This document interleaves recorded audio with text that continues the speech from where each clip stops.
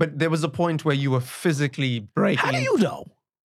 How the fuck do you know this? I never told anybody this. I might have mentioned it once or twice in my whole life. Yes, we were setting them up. How the fuck do you know?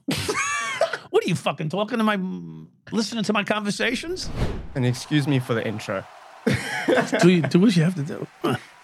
What's up, everyone, and welcome to the Wide Awake podcast. My name is Joshua Rubin, and I am your host. Today, my guest is Michael Dowd. He is the dirtiest cop in the history of New York City. During the 80s, Michael patrolled the streets of Brooklyn.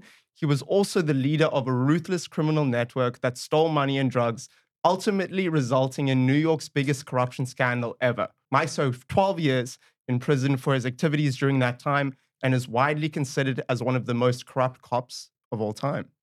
Amen. Is that true? Well, that's what they say. How do you feel about that? Well, if you look me up, I don't make the top rankings of the top 20 dirtiest cops, but I think overall the activity that I was involved in just brought to light the depths of the scandalous activity that was taking place at that time. And not just my own, but in total. And just to start off with, where were you born? So I was born in Brooklyn. Okay. Yeah. Probably within 4 miles from where I ended up working in Brooklyn. But of course, like most civil servants, my father was a firefighter, and he moved his family out to Long Island because it was affordable and there was grass, a place to raise children. And so there were 7 children in the family, and I was number 3 of the 7. And what were you like growing up? I was actually a very good kid. Yeah, I was the model son. Yeah, and that's the odd thing when I look back at my life and I say to myself, where the hell did I go wrong? But I break it down to several different places, because one of the things that I learned while growing up was that you're supposed to be more than what your father is. I mean, I don't know if they still teach that today, but that's how I was raised. And my father was a firefighter, so by being a police officer, it was basically the same, status in life. So he always drilled into me, you got to be more, you got to be a doctor or a lawyer or some kind of an accountant or something like that. So I went to accounting school, and I did fairly well at it, but I took the civil service tests as backup, and the backup became plan B and A all at once. So I became a police officer. And just before we get into any of that, can you just list some of the crimes that you were accused of?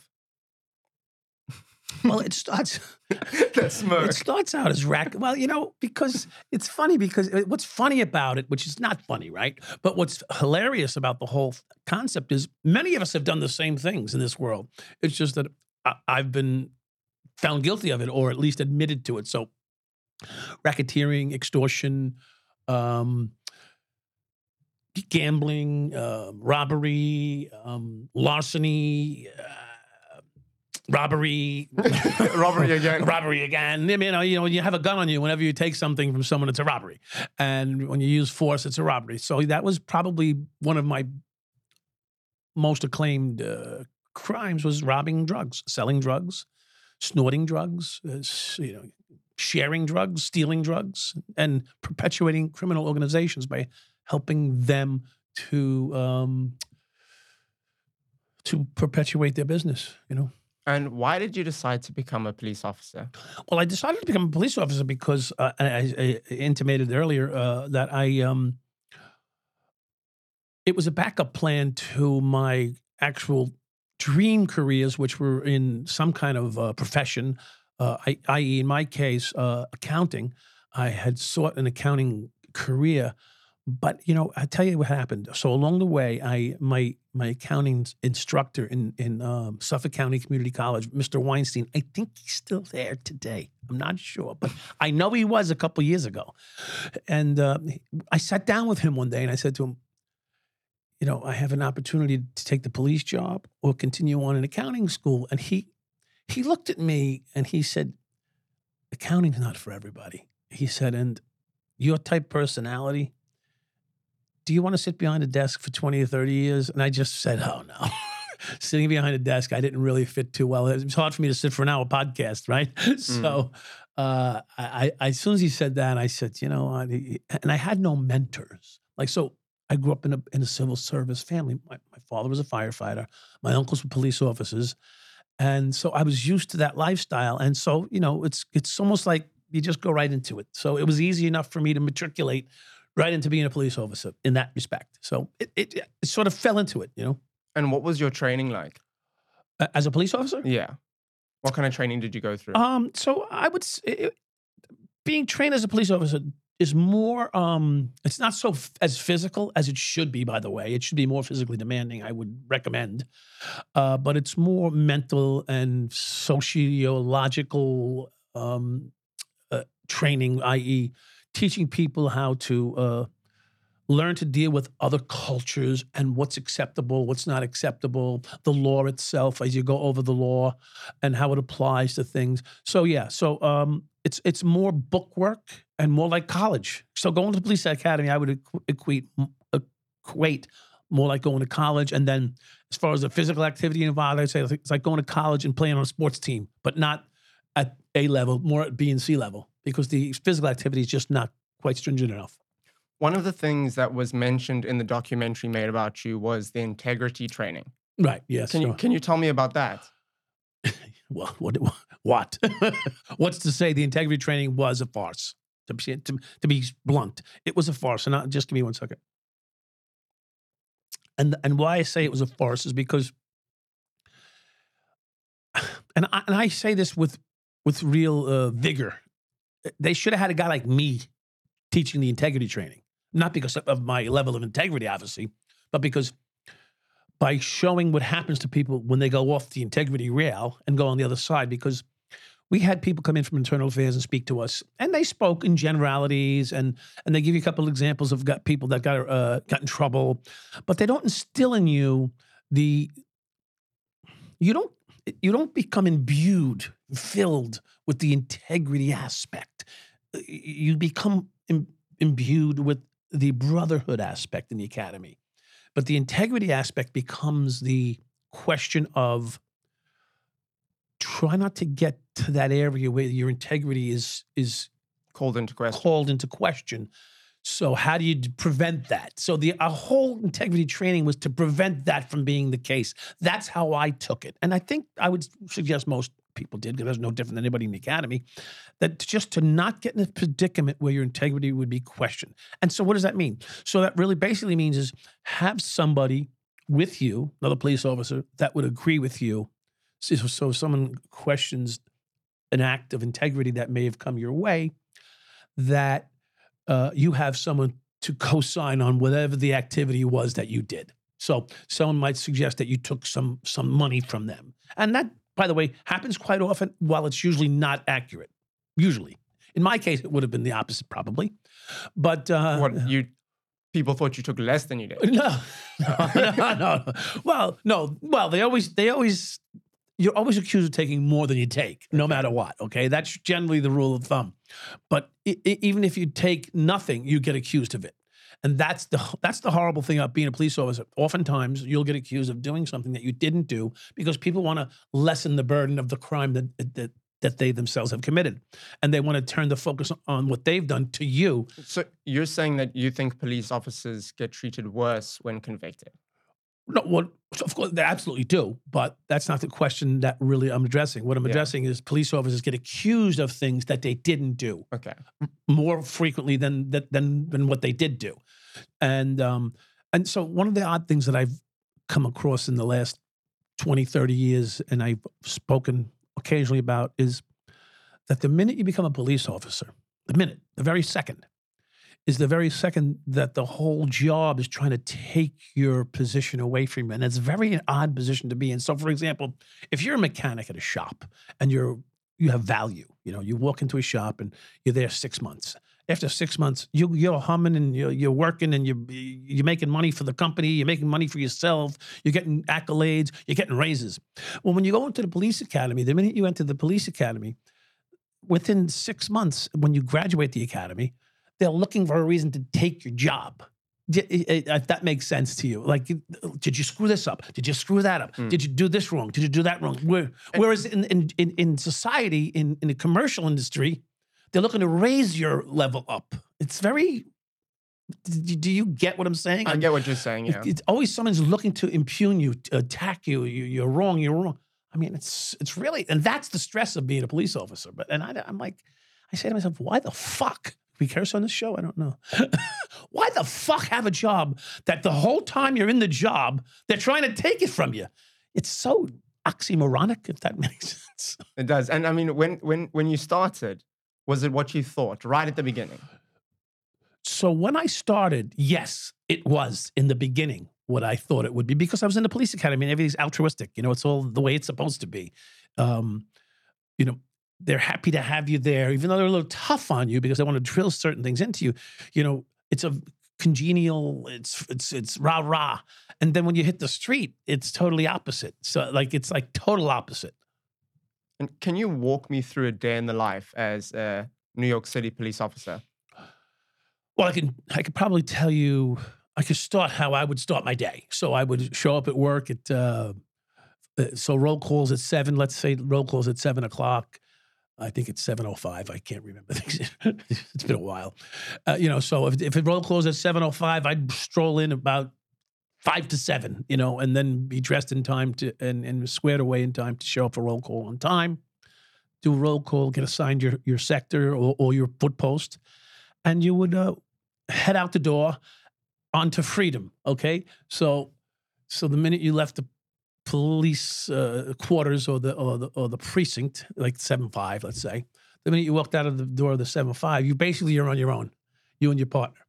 So it was fun in that respect, right? Because you would leave the confines of the structure of the police department, right? The building and everything, and you would enter a patrol car, and the street's your own now, right? You run the street. You are the police. You run what goes on out there.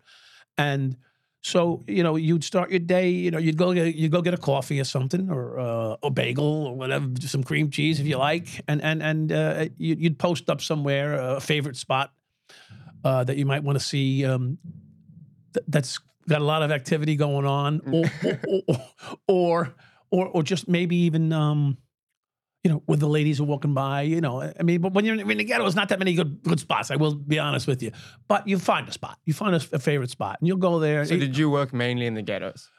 Mainly, yeah. At some point, I ended up in Greenpoint / Bushwick area, which was 50-50. Some areas were very, very nice, and other areas when it was somewhat dingy. But even the dingy in there were like heaven compared to the ghetto. But so yeah. And can you tell me about the 7-5 precinct?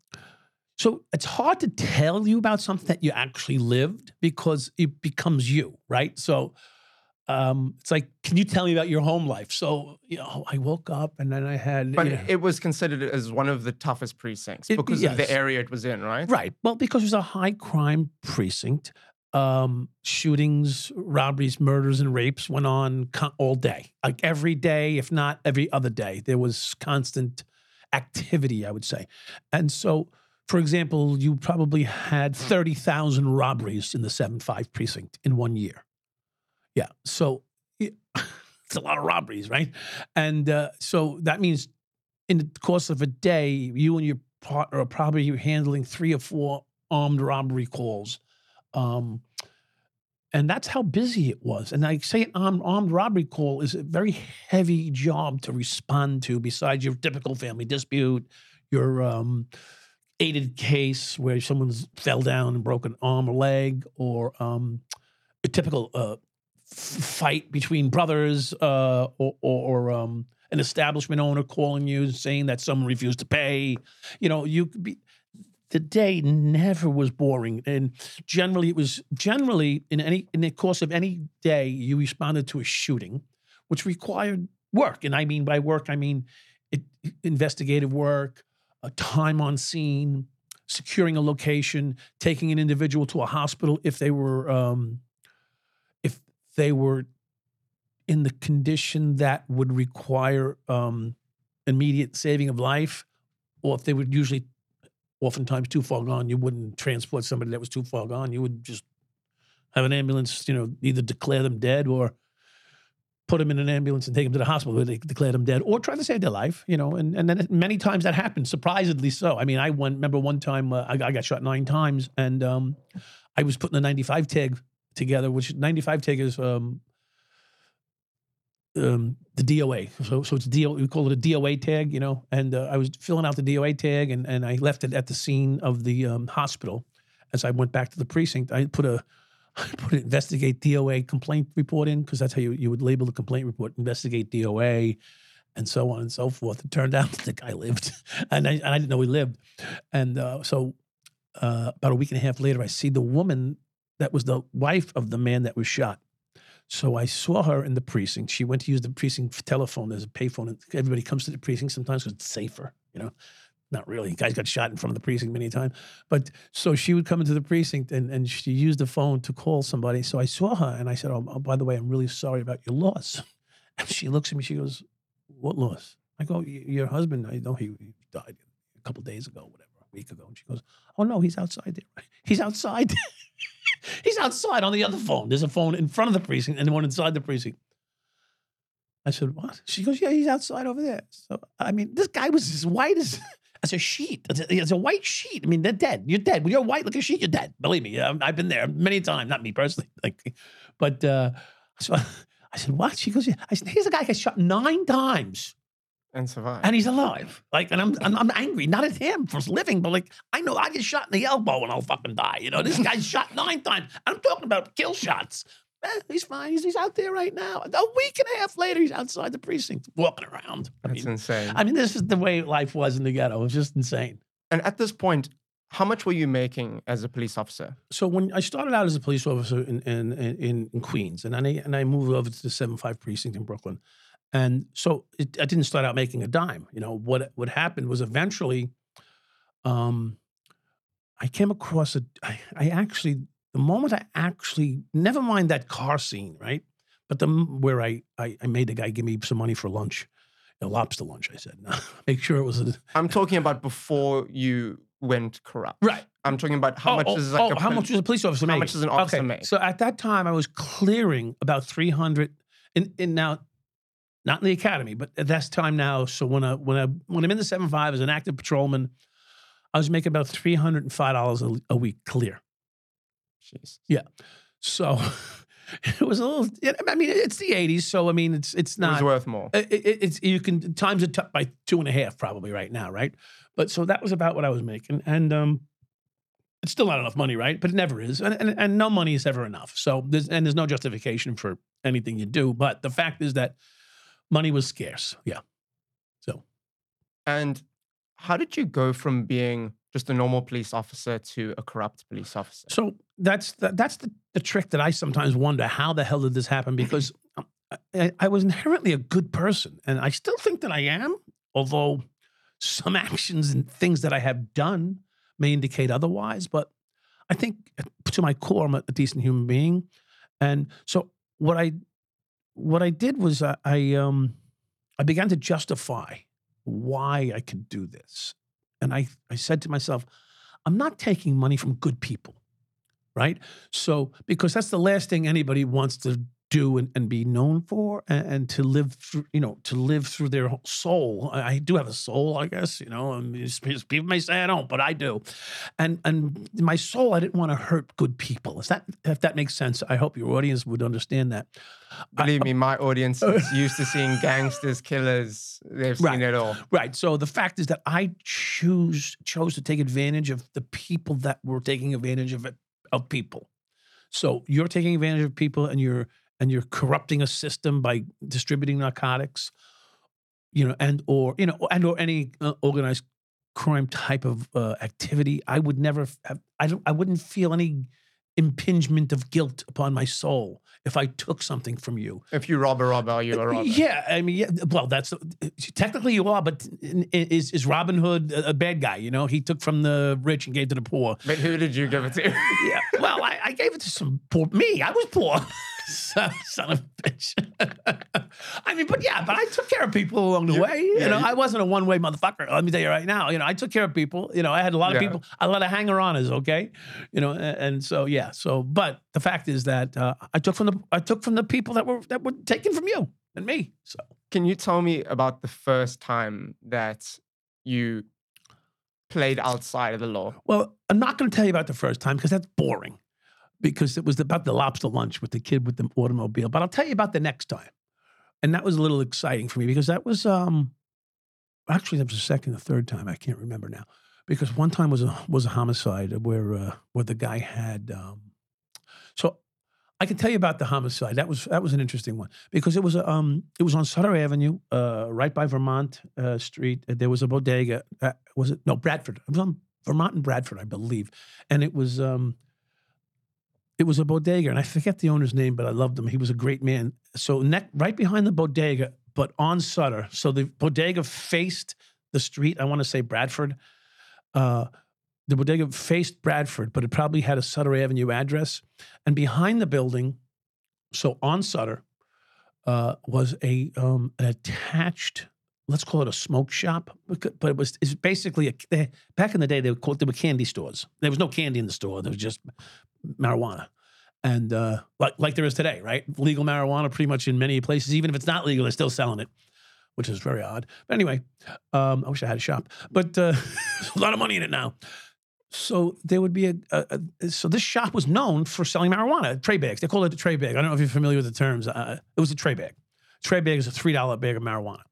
And so this guy would sell hundreds of tray bags a day. And then so we get a call to that tray bag spot and man shot. And usually when you get a call to a location, like you can tell by the call, the specificity of the call, if there was probably something going down. So I was pretty sure I was showing up on the scene where someone was shot. So when we arrived to this location, oddly enough, we could get in because that's not always the case. So someone allowed the front door to be open, and then there's a back front door. So as you would walk in the vestibule, there's another door to go into the service area of this candy store. I couldn't open the door. But when I opened it, it was not closed, locked. It was like it would partially open. Well, the reason I couldn't open it was because the guy's head was holding the door closed.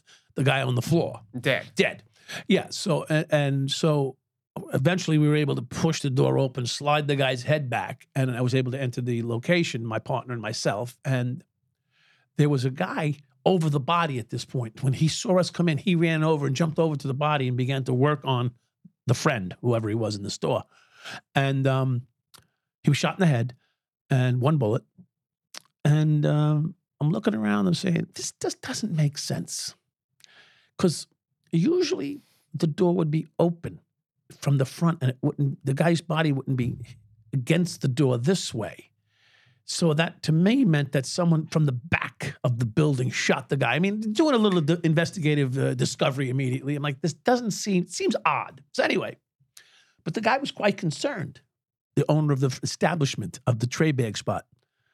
And one of the utterances he said is like, oh, I told him to stop fucking with these guys' women. Okay. That was a little odd. I mean, it is your buddy's dead, on the floor, and you're telling me you told him not to do this. Okay. In the meantime, to my right was a pile of marijuana, sizable amount, which had already been mostly removed, by the way, yet there was still 3 or 4 pounds of marijuana there. And which I didn't know that most of it was removed, but later we would find out. And next to that, there was a pile of cash. Not a lot of cash, but probably, I would say, in the neighborhood of $6-7 grand. But there was a small stack of hundreds, which I ended up putting in my pocket. So what happens is, in comes the sergeant, who's a nice guy, friend of mine, sort of. We get along quite well. He was an older gentleman. To me, I was 22, okay? Maybe 23. So then the sergeant was probably 43. So he's had 20 years already on the job. And he goes, this is it? This is all you got here? Like a couple pounds of pot and $3-4 grand, whatever it was in cash. I don't remember exact numbers at this point. And I felt like he knew that I stole money. So I went in my back pocket and took out the $500 or $600 that was there. And I said, well, I also this. my guilt immediately. I said, also this, I separated me. I didn't want it to get stolen by anybody else like me, right? So I was just keeping it safe. Yeah, I was keeping it safe. Right? So he looks at me and shakes his head. And so that night, after we handled the homicide and did all the investigative work, and we broke the case immediately, it was the kid. The kid shot his pal, killed him. He got 5 years, by the way. So he did 3. Yeah. Nice system, right? He got 5 years for killing his friend, executing his friend. Not life like you're supposed to, but he executed his friend, got 3 years. So that night when I was out with the boss in a bar on Long Island, I used to remember the name. I can't remember anymore. It was, I said to him, I said, so let me ask you a question. He says, well, I said, what if I kept that money? He says, as far as I'm concerned, if you get it before I get there, it's yours. So he kept it. No, he didn't say he kept it. I don't know what he did with it. In fact, I didn't think of that, but he may have kept it. But what he said to me was, if you come on a homicide scene and there's money there, it's yours. He said, but make sure I get some. That was his words to me. So from that moment forward, it was like I got the permission to, if I come across some errant cash laying around, especially at a homicide scene, because they generally don't set you up by killing somebody. Like that's usually not the way the police department's going to set you up. Okay. Mm-hmm. Generally, I don't know that today they may do those types of things or stage a shooting. I don't fucking know. But so at that moment forward, I knew that to look for opportunities to enrich myself. And that wasn't like my goal, but it eventually became my goal. How many people in your precinct were corrupt? Because it sounds like, the boss was corrupt. It sounds like. So, yeah, I would suggest that he had a corrupt bent to him. He wouldn't be adverse to you. So don't forget, the boss was on the job 20-something years, right? So at that point in his career, he had gone through what they had called the cleaning of the Knapp Commission, which if you're familiar with New York City Police Department history, the Knapp Commission was done or initiated to eliminate corruption at all levels of the police department. And it wasn't that successful, by the way. It seems like it, yeah. It wasn't that successful. But what it did was it changed corruption in the New York City Police Department, because corruption in New York City Police Department, as in many departments, don't just think it's New York City. It was endemic throughout. This is everywhere.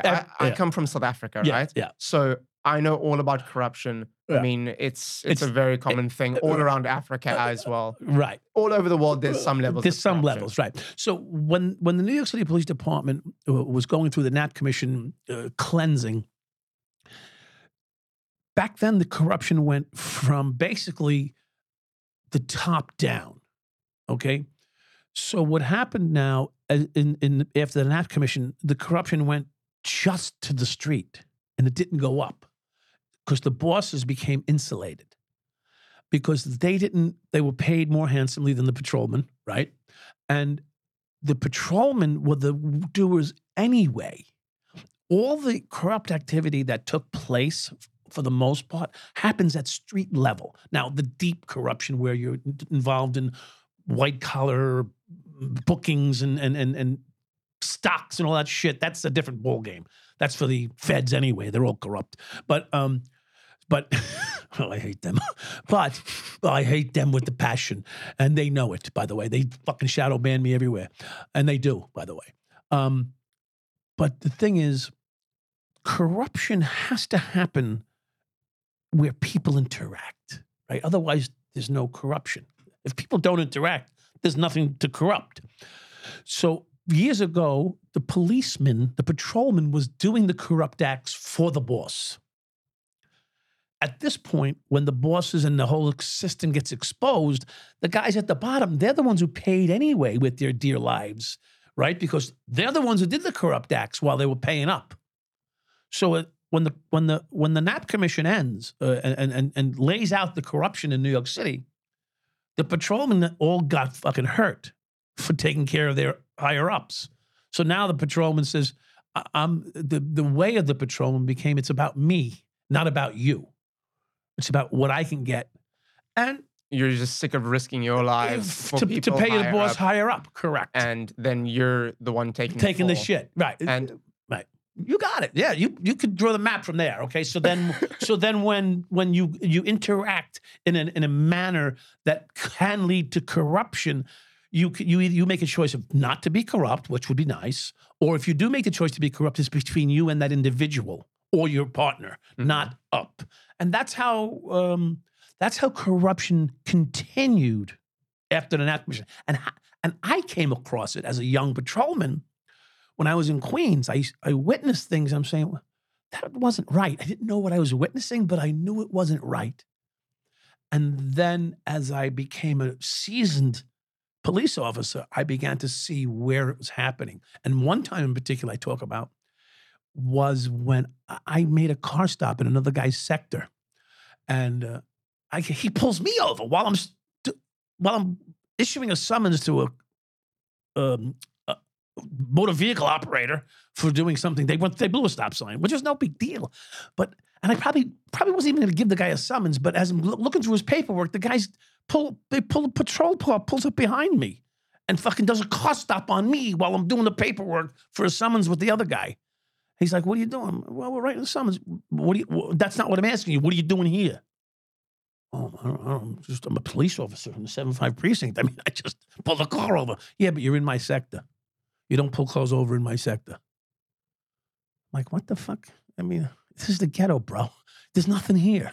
It's nothing here but crime, and 3 spots to eat in a 5 square mile area. And and it's like, you stay out of our sector. Don't come back in our sector again. You understand? Like at gunpoint, this guy's talking to me. I'm like, Cop to cop. Yeah. The patrolman, this patrolman behind me, I'm giving you this look because he's standing like he's doing a car stop on me. I'm sitting here in a patrol car with my partner, and here's a guy off the side of the window with his gun in his fucking hand talking to me about don't pull cars over in my sector again. I'm like looking back. Is this fucking guy for real? I'm trying to absorb what's going on here. And this motherfucker's pulling me over. He's doing a car stop on me, telling me don't stop don't stop vehicles in my sector again. Stay out of it. And don't go to any of my spots to eat in my sector. There's like 3, And he had most of them because he's in the north end, which was the better part of the precinct. So people would go there because it was the better section where you get something to eat. Don't come here to eat in my sector and all this. I'm like, oh, Jesus Christ. And this guy's got a fucking contract here or something. So I put it together, 2 and 2 together. There must be something going on up here, or there must be some reason that a guy doesn't want you in his sector. And I understand the territorialness of this is my sector, this is what I do.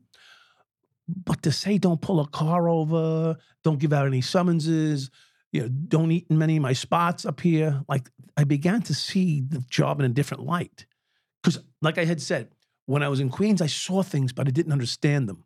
And now when I was in Brooklyn and I saw something similar, it began to make sense to me. Well, from what I got from the documentary, I think one of the things someone said was the ghetto is a gold mine. Yeah. Forget Beverly Hills. Yeah. Because in the ghettos, there's a lot of, drug dealing and nefarious acts going on. Yes. And Chicky said that. If you are corrupt with someone doing illegal things, they can't do anything. Right. If you try and pull the same thing in a more privileged area, you're going down for it.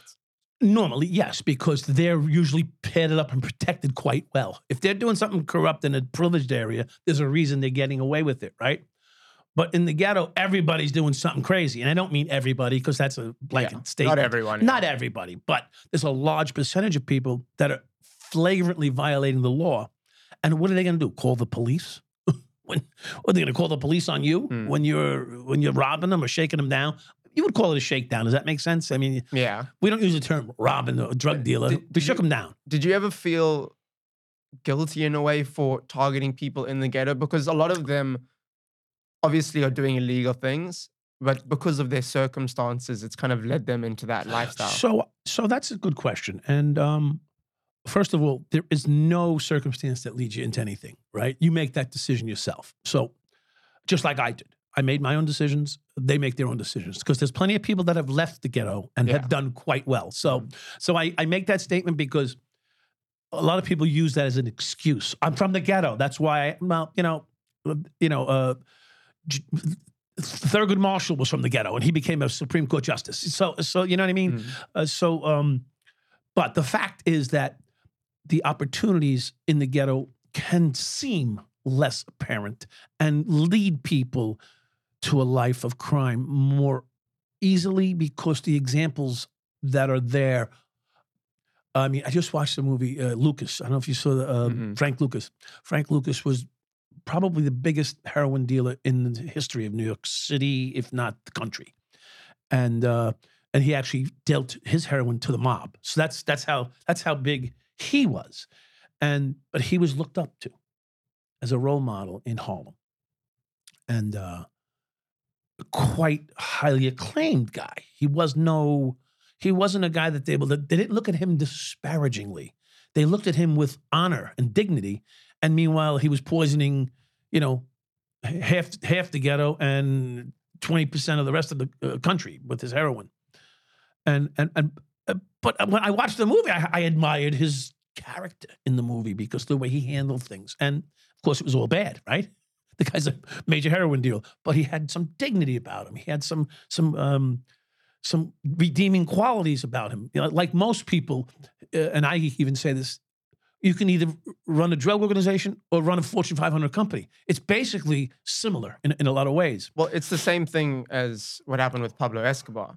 He was loved in Colombia. Loved, yes. Because he gave so much to charity. But I think a lot of people didn't take the time to go, where's this money coming from? Or they just didn't care. They didn't care, right. But I want to know, there was a story in the documentary where you were called because a lady was getting beaten by her partner. Right. He was a Rastafarian guy. Do you remember that story? Yeah. Can you tell us that story? So the woman actually, she was at the precinct. And my partner and I that day, Chicky happened to be my partner that day, which was not common. Chicky and I were in the same squad for a year and a half or 2 years together, but not in the car together. Chicky had a partner and I had one. And my partner was out that day and Chicky's partner was out that day. So we teamed up, and which was a marriage made in heaven. We were best friends, and unfortunately today we don't speak. But anyway, and I don't know why. Because I speak to everybody else except Kenny. We put the girl in the car and we take her to her home on New Jersey Avenue. I think the address was 422 New Jersey, or it could have been 522. It was right off of Blake Avenue, right on the right, headed south on the right-hand side of New Jersey. I could take you to the house if you want to see it. So when we arrived, she got out of the vehicle with us and we went up to the door, and so we followed her in because her husband was there, and she just wanted to get some things and leave. So we were escorting her to do so, to keep any tensions and problems between the couple happening. And when she opens the door, he comes to the door, and he doesn't realize that he's opening the door to us as well. And he looks behind her, she looks at us, he looks at us, and he turns white. And this guy was as black as an ace of spade. And he turned white. All the blood left his face. And she looks and she goes to close the door on us. Now, here's the woman who asked us to protect her from her husband. And she goes to shut the door on us because she knew something wasn't right now, right? Timing was not good. So, of course, the bells went off in my head. Uh-oh, we got something good here. So I breach the door, throw her out of the way, and he's trying to close the second door because it's a vestibule, and then inside the vestibule, he's trying to close the second door, which he had no chance when I got going. I was probably 210 pounds. He was about $145. Anyway, he's trying to hold the door closed, and he wasn't happening. I was getting in. No matter what, I was getting in. So then when I breached the door from him, I grab him by his dreads, and it was so quick. I grab him by his dreads and I drag him to the end of the hallway, and to the right it opens up into the living room, kitchen, dining room. And I got him in the hallway. I looked to the right, and Chicky comes into the right, and he sees this big, huge bag of marijuana. I mean, it was a garbage pail. It was bigger than a garbage pail. It was like a 55-gallon drum. And so we're like, what the fuck do we have here? So now his name was Robbie Smith. Now I take Robbie Smith by his dreads. I drag him into the living room. I got to contain this guy. I don't know what's going to go on with him. So I drag him by his dreads into the living room. And now, back in the 80s, people had mirrored walls. Like they were little 1 foot by 1 foot mirrors plated on the wall. So I put him in front of the wall, not realizing that he's looking in the mirror to look at us, to get a look at our faces, see who we are. And he's seeing what we're doing. So we're shaking the place down. Chicky this is the funniest part of the whole thing. Chicky comes out with the bag. There's a bag of marijuana here this big. You can't do nothing, but it's too much. There's too much fucking marijuana. The bag's too big. I can't walk out the house with that bag. It's just too big. Excuse me, I'm taking your marijuana. Then what? Someone's going to say, what happened to the marijuana, right? So, but Chicky has his duffel bag. It's a good-sized duffel bag. He takes the duffel bag, puts it up on the couch, takes out 2 guns, 2 9mm. He takes out 2 guns. He goes, oh, look at these guns here. He takes the guns, puts them in his fucking pants. He takes the bag with, I go, what's in the bag? He goes, cash. He takes the cash. He takes the bag, zips the bag back up and puts it under the couch. I said, what the fuck are you doing? He goes, I got the guns. I said, fuck the guns. There's cash in that bag. You get the bag out of here. What are you, crazy? And Robbie Smith's on the fucking floor looking at me like, you motherfuckers are taking my cash. I'm like, shut the fuck up, you. You're lucky. And it's 2 guns. There's bags of marijuana, big bag like this, and a bag with cash in it. So we took about 10 grand, whatever it was. But we didn't take all the cash. You left him some. We left him some cash. So I find out how much cash was in the bag. Now, 7 months later, I get called back to the house. 7 months later. For an aided case, the young girl was sick in the home. I get called back to the house, and the woman comes to the door when the ambulance comes and the police come with the ambulance and sees me. And she starts screaming out, you robbed me, motherfucker, you robbed me. Now here I am. I took her back to the house, got her back in, and Robbie Smith, what happened was I told Robbie Smith he had to give me $4,000 a month. He fucking left. Motherfucker, he left the country. Like he just left. The Rastafarian guy. Yeah. Rather than come back and give me $4 grand a month, he left. Are you serious? Bro, we got a deal here. Anyway, I mean, how stupid is he? He had a fucking carte blanche for marijuana. So you wanted him to pay you $4 grand every month? Yeah. What the fuck? What? That's a deal. I mean, you get to sell your fucking marijuana or you pay me $4 grand a month. He fucking bolted. He wouldn't stay. So I get called back to the house 7 months later on an aided case. And the woman starts screaming. And two other cop cars happen to be there. How the fuck are they there for? I don't know why they're there. And so there's 6 cops there, 2 and 2, right? 2 and 2 and 2. It's 6 cops there. And she's yelling out, he robbed me, this motherfucking bad policeman. The devil, the white devil, whatever they were calling me, shit. So she's telling this cop, he robbed me for $24,000. So I said, she's fucking lying. It was only 8. It was only 9,000. Was no fucking, I gave him the money. So he told his wife, this motherfucker told his wife that the cops took his money. All of it. So now he used us against his wife by saying, you brought the cops here and they took all my money, $24,000. The motherfucker, I only took $8,000. So he's a liar. Not only is he a thief and a criminal, he's a liar. And then there was another story where there was a kid that you chased home. And when you got to his house, there was scales everywhere and cocaine. Do you know the story? Yeah. Jesus Christ, you know more than me. Can you tell me about that? That was, so it was Noriega's cocaine. Noriega was? Noriega, the head of, he's the head of Panama. He was the president of Panama. Okay.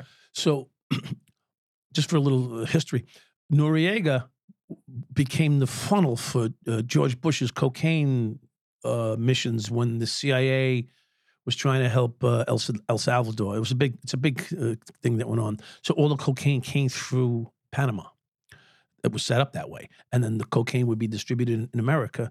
And the money that came back in went to fund the CIA undercover operation. This is what they did.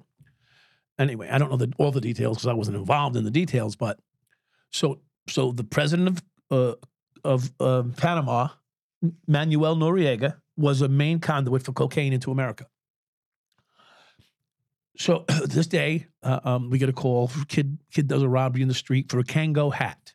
Back in the day, there was Kango hats. I don't know if you know what a Kango hat is. No idea. Kango hats were big, okay? Just like Jordan sneakers are big and, the gold chains were big, Kango hats were big. So this young Panamanian kid, I didn't know he was Panamanian at the time, robs a local street kid for his Kango hat. You would think, oh Christ, they're robbing a guy for a fucking hat.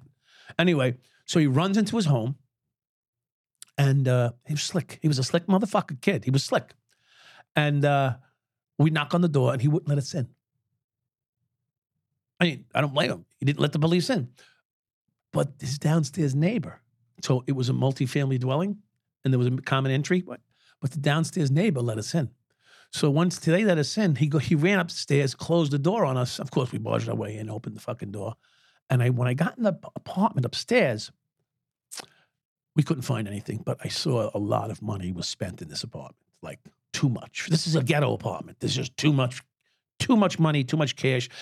When you see excess shoe boxes and fine furnishings in a ghetto apartment, because most people in a ghetto apartment are not there long term.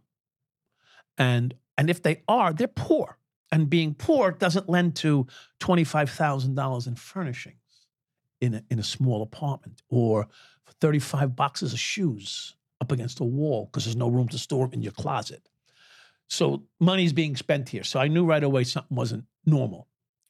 We ended up going downstairs in the basement, and then when we opened the basement, there's triple beam scales and canisters of I think it's called, I forget the name of it, minoxidil, the cut that they use for cocaine. So I said, well, if there's cut and there's scales, there's got to be cocaine here somewhere. So sure enough, typical ghetto apartment, the curtains, they use curtains to separate rooms and close closets in, okay? So this closet had a curtain on it. That's a closet. Make believe it's a door because it's not, but it looks like a door. It acts like a door. So push the curtain aside, and inside the closet was briefcases. Big, hard, leather-bound, wooden, plywooded, I didn't know they were plywooded at the time, plywooded, inch-thick plywood briefcases. They were big, solid, sturdy cases. So I pick up this suitcase. I'm like, this is fucking heavy. And not only was it heavy, it was, and then I shook it, and I could feel something. It must be a whole pile of cash in here. I don't know what's in there. So we couldn't open the suitcase. It was locked. I'm trying to pry. I can't get nothing to open. He said, this is really well made. You're not opening this briefcase. So my partner finds a hacksaw. So he gives me a hacksaw. So I start hacksawing this fucking briefcase. And I'm at this in 3-4 minutes just trying to cut through the top layer of this briefcase. Finally, I'm able to separate the plywood, and up comes this plume of cocaine out of the fucking suitcase. I'm like, fuck, we got cocaine. Now I got to get in. Now you really got to get in. I start pulling out like half-pound, quarter-pound bags of cocaine out of this briefcase and start stuffing it in every hole and orifice we could find in our clothes and stuff. And so we left with the cocaine. And it was hard to take it out because, there's cops everywhere. You can't rob cocaine with cops standing around unless they're with you, And we didn't know this because it's an armed robbery call. An armed robbery call, you're going to get 6-8 patrol cars to show up because it's a dangerous situation. And it was dangerous to rob the place with cops all around. So it was hard to otherwise I would have walked up with 3 briefcases and full of cocaine. So I couldn't get away with the coke. So I ended up stuffing it in my clothes. And turns out it was pure Peruvian fucking pink shale flake, which is like the best in the world. And so now we're going back to get the rest of it. About a half an hour later, we're going back to get the rest of it. And when we got back there was a fucking limousine outside. Black limousine, 4 guys standing outside the limousine with their trench coats on and machine guns under their trench coat. So I thought better. So you decided to go around the block? I thought better. Yeah. I thought better for my own safety. I just leave well enough alone. And I just my partner and I just left the scene. And during this time, there was another precinct that was caught up in a scandal, the 7-7 precinct. Correct. Can you briefly tell me about that? So the 7-7 is 2 precincts away. Okay. So it's probably about 4 miles to the 7-7 precinct from the 7-5. And what had happened was they were basically shaking down street dealers and busting into drug dens and taking this stuff and then reselling it like everybody was doing back in the days. It was quite common. Anyway, and so 13 cops get arrested and a big shit hits the fan and the 7-5's next. So immediately we shut everything. The guys just, shit's going down. We're not, you're not going to be putting your hand in the cookie jar while stuff's happening. So everybody took a back seat and guys started leaving. Started leaving your precinct? Yeah, leaving. Just quitting the job, going to different assignments, like looking for egress, a way to get away. And at the same time, because I didn't leave yet, my inspector asked me to put in a transfer. He said, I think you should get transferred. You're burnt out. Was he trying to help you? Yeah. Well, he's trying to help himself too. But yes, he's saying, look, you're burnt out. You need to get transferred out of here. So I mean, how how naive is that to say? Because what he should have done is had me transferred. Because for me to request a transfer to your precinct, your commander in the precinct, they're going to look at my jacket. I don't want this fucking guy. He's under investigation by 3 different locations. He doesn't come with this recommendation, the shining recommendation. So it was impossible for me to transfer. So what they did was they sent me to Coney Island for the summer, which was nice. Coney Island was by the beach. So it was baby oil, sun tanning, and Budweiser. It was my whole summer at summer detail in Coney Island. So the 7-7 breaks out. The guys in the 7-5 all get scared. They all leave. I go away to Coney Island. I come back from Coney Island eventually to the 7-5, and no one would work with me. So you didn't have a partner? No. My partner went to Key West, which was as far south as you can go in this country without going into Cuba. In fact, that's why he went to Key West. He said, if shit hits the fan, I'm going to Cuba. This is my partner. And who ended up becoming your partner? Kenny Urell. Who was... The guy whose name was Kenny. Kenny, yeah. Who, he was in the 8-8. He was in the 7-5 precinct. He got transferred to the 8-8 precinct because he threatened to break a sergeant's neck. Something like that. Broke a guy's hand. Normal stuff. The sergeant, his boss, who yelled at him. His boss yelled at him. He said, don't yell at me. Hey, boss, don't yell at me. You don't I yell. can't do a Boston accent. Yeah. No, a New York accent. New York accent. Yeah. No, the boss yelled at him, so he told him to go fuck himself, and that if he ever raised his voice to him again, he would break his neck. And Kenny was the type of guy that could. And so the boss got scared and had him transferred to 8-8 precinct. So he was called a temporary assignment. So he was transferred to the 8-8 for a year, and after a year, he could come back. So I never knew Kenny while the shit was happening. And then when Kenny came back to the 7-5, while I was away on summer detail in Brooklyn, in Coney Island, he came to 7-5. I came back to the 7-5, and both of us, he lost his partner. His partner went to become a sergeant, and I had no partner. So now he had no partner, and I had no partner. And eventually, it took about almost a year for us to hook up together completely to become partners. From what I could tell, he wasn't very fond of you. No, he had, he didn't want to work with me, but he didn't mind working with me, if that makes sense. I feel like from what I got, he liked you. Yes. But at the same time, he didn't want to get caught up in the things you were caught up in. Yes. More to the point, he thought that I was working for internal affairs. So he thought I was like the man. I was the rat. He didn't want to work with me because of that. Because why? Because all the people around me had left. And I was the only one still standing. So he wasn't corrupt though, right? So when you started working with him. So Kenny... in the documentary, they made him seem like he wasn't. So yes. So to be fair, Kenny was probably what you would consider a hard-nosed cop. He wasn't overzealous, but he made a lot of arrests for domestic violence. And oddly enough, he had a little of his own domestic violence situations that he probably perpetrated, but that's a different story. But I don't want to get into the weeds with it, but he was a little bit rough in his own home, to say the least. Maybe he saw it in his own home as well from his parents. I don't know, because I don't know if that's accurate, to be honest. But he was big on the domestic violence arrests because he liked the overtime. He was a big overtime monger.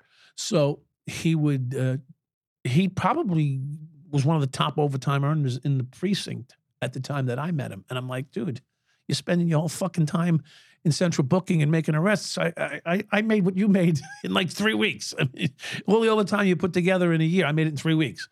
So basically, and I cajoled him into... So you broke him down by saying, listen, no matter how hard you work, you're never going to make as much as I would doing what I do. Correct. And you're going to spend, 80% of your life at work, where I'm spending 8.5 hours a day at work, and then 3 hours a day partying and banging whores and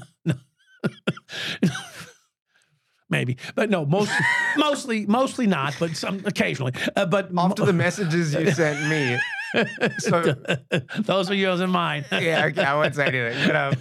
But I mean, would you go out just to commit crimes, or would you wait for the opportunity to present itself, or would you go out actually seeking to do so? So there were different things. So I would wait for the murders. Murders were great. Generally in the ghetto, if you get murdered over money or drugs. Generally. Now, there's the odd one who's mad at their husband or wife, whatever. But in the ghetto in the 80s, if you got shot, you were getting shot for a damn good reason. So I would make sure I responded to shooting scenes, which sometimes actually I got there too soon. Something like, shit, the shit's still fucking happening. Oh my God, will you finish shooting each other? Come on. One time it was really fucking scary. There was still fucking gunpowder in the air and people running like in the house. It's like, I got them in the house. Would you run, please? We're here. Hello, the police are here. Would you get the fuck out? I mean, and it was a big major drug den too. So yeah, but you know, so yeah, so I would wait for shootings, which were great, and then I would seek opportunities where eventually you would find, and you know, as we lead the story along, I would seek opportunities through a network of intelligence, right? So I would know that you know drug dealers, he knows drug dealers, we know your drug dealers. This is what I want to get to next, yeah. How do the, yeah. Who was Cello? So actually, no, before Cello, can you tell me who Baron Perez was and the kind of relationship you had with him? So Baron owned this Auto Sound City. Auto Sound City was a place where in the ghetto, people spent a lot of money on systems, radio, music systems, sound systems in their car. Sound systems in their car were very expensive, and they don't have them today. They don't make them like this today. But back then, they'd take your whole car apart and make it like a disco. It was like a fucking disco. You'd be driving down the block with a disco in your vehicle, and I mean, they had 20-inch woofers, and I don't even know what they're called. You know, big speakers like this, like 2 or 3 of them sometimes in a car, and the wall panels would have big woofers and speakers in them. It was insane. But they were expensive. I mean, a good system back then was probably between $18,000 and $25,000. You had the gooseneck equalizers, which you have no idea what that is. It looks like this. This is what a gooseneck equalizer looks like, except it was all lit up. It was really cool looking. So they would have these kind of accoutrements that they would put in cars. And so no one had that kind of money to put in a $20,000 car. They put in a $25,000 system. So it was drug money, and it was pretty clear it was drug money. And you could tell by most of the guys that were dropping their car off, they didn't go to work that day. They weren't working. They were just dropping their vehicle off to get it. Well, they took the other vehicle out for a spin, you know. And of course, the gold teeth and the 40 pounds of gold around the neck sort of gives you away, you know, you're sort of like advertising, I'm a drug dealer. And so Baron Perez had the shop, and that's where they all went, to him. So going to Baron's shop was a conduit to all the local drug dealers. And I never really thought of having a relationship with the drug dealers in that respect. But Baron, being a smart businessman, knew that if he was friends with me or my liking, he could utilize that to make money. And trusting me, which he did, obviously, where he might not have trusted others in the same respect, he was able to turn my uniform into a money-making operation with offering protection to drug dealers. Go figure. And can you tell me who Cello was? So Cello was our first entrepreneurial adventure. And he ran a drug spot up on Norwood and Fulton. At least one. I'm certain he had several others. I just don't know them all offhand. I think he actually had one where the cop was killed. But anyway, so Baron had approached him about being able to offer services through us. And he agreed to pay $8,000 for the week. Actually, I set the price for $8,000. I said, no, you got to give me $8,000 to do this. I don't know why. I just said $8,000, right? And so what happened was he wanted to know if the 4th of July weekend was a good weekend to just go ball to the wall and make sales and not be worried about undercover stings and stuff. So I just said, yeah, it's a great weekend for sales. Fuck do I know? I'm a patrolman. I'm not in narcotics investigations. And sure enough, it went off pretty well. He had a great weekend. It went off pretty well. He had 2 minor arrests near his location for a couple of vials of crack, whatever, or small bags of cocaine. Very minor, like 50s and 20s. But nothing massive. Nothing significant. So, and so I went on the assumption, which I could have been wrong, that it's 4th of July weekend. These cops take these details, like narcotics or whatever the detail that they're in, so that they can have a somewhat semi-normal life, right? So you hit it hard during the week, but come the holidays, you're with your family. So I went on that assumption. And Cello paid $8,000 for that assumption that I gave him. The problem with Cello was when he paid us, whoever sent the money over shorted every stack of, see, when a drug dealer pays, they pay in thousands. So each stack of 1,000 had $100 missing from it. So someone was skimming it. Someone skimmed 100 off of each stack. Who? I don't know. But so that left us 8,000. So it left us $700 short.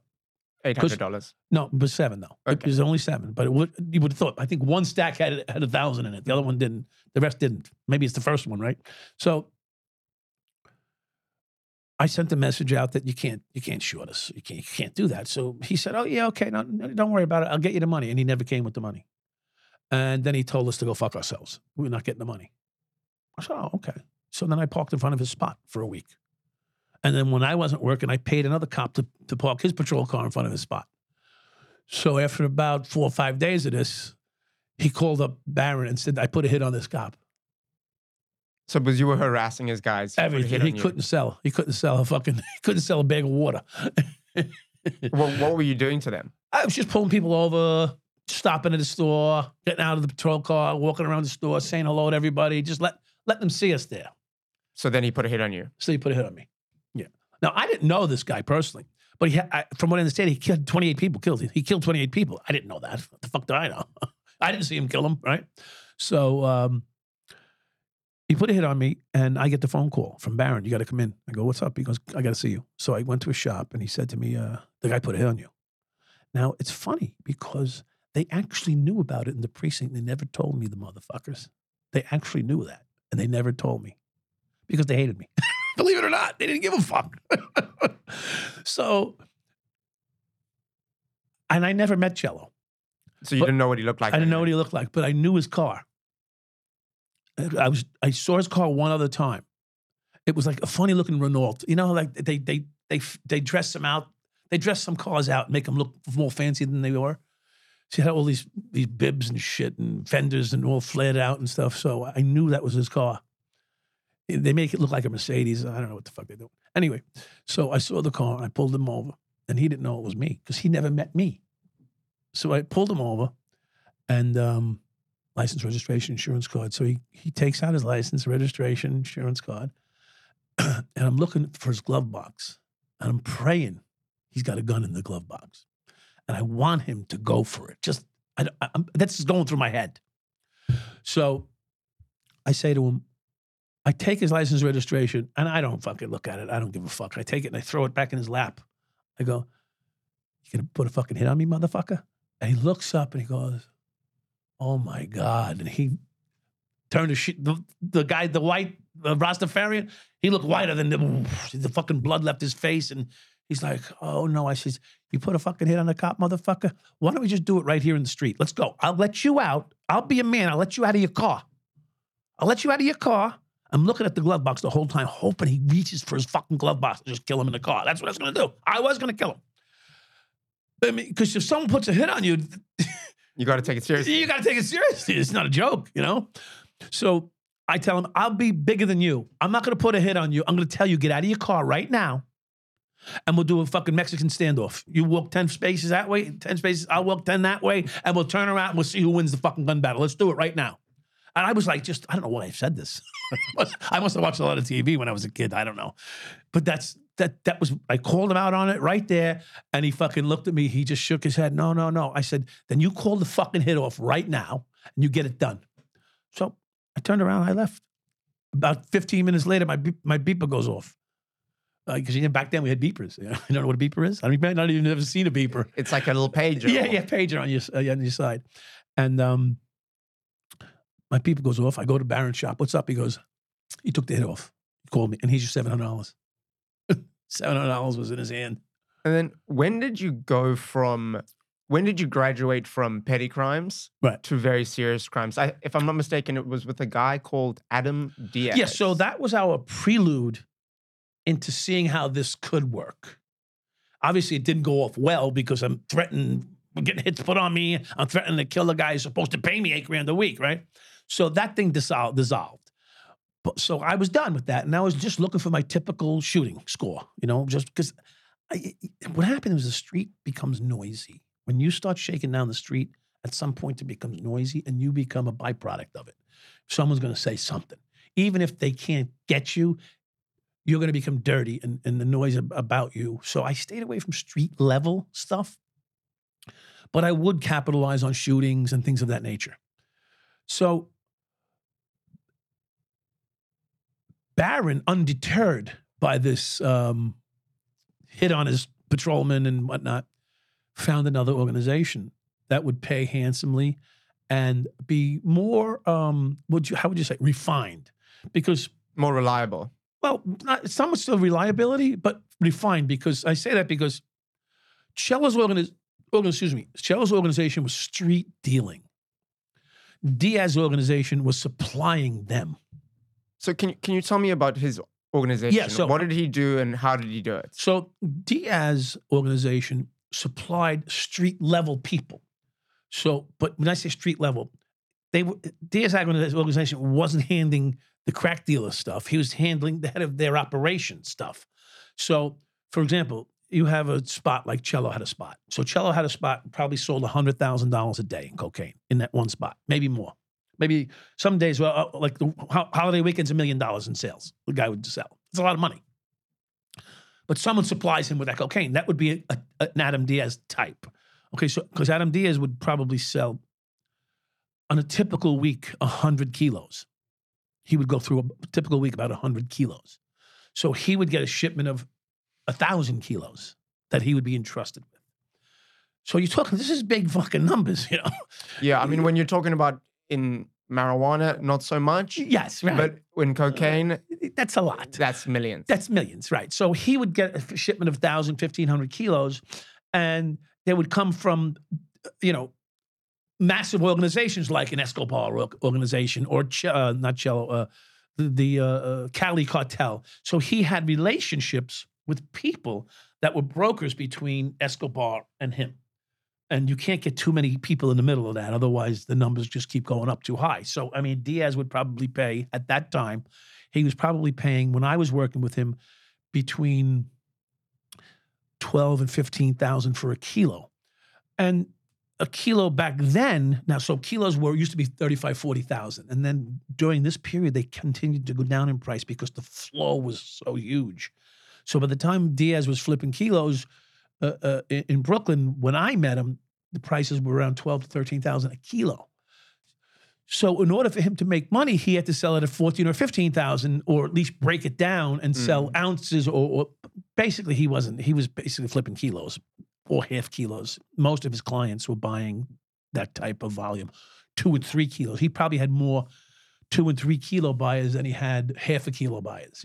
So he would break it down to what they would call Big 8. I don't know if you know what a Big 8 is. It's probably an 8 ball, but a big one. So there's an 8 ball is 3.5 grams, but a Big 8 is 3.5 ounces. So he would probably go as low as that, but not often. Most of his clients were half kilo and up, and probably more. Like I said, most of them were 2 and 3 kilos, because I would watch them go in his store with boxes of money into his store. So you don't carry. When you got a box of money, it's a significant amount. They would go in with shoe boxes. They walk in with shoe boxes under their arm with the money in it. That's how.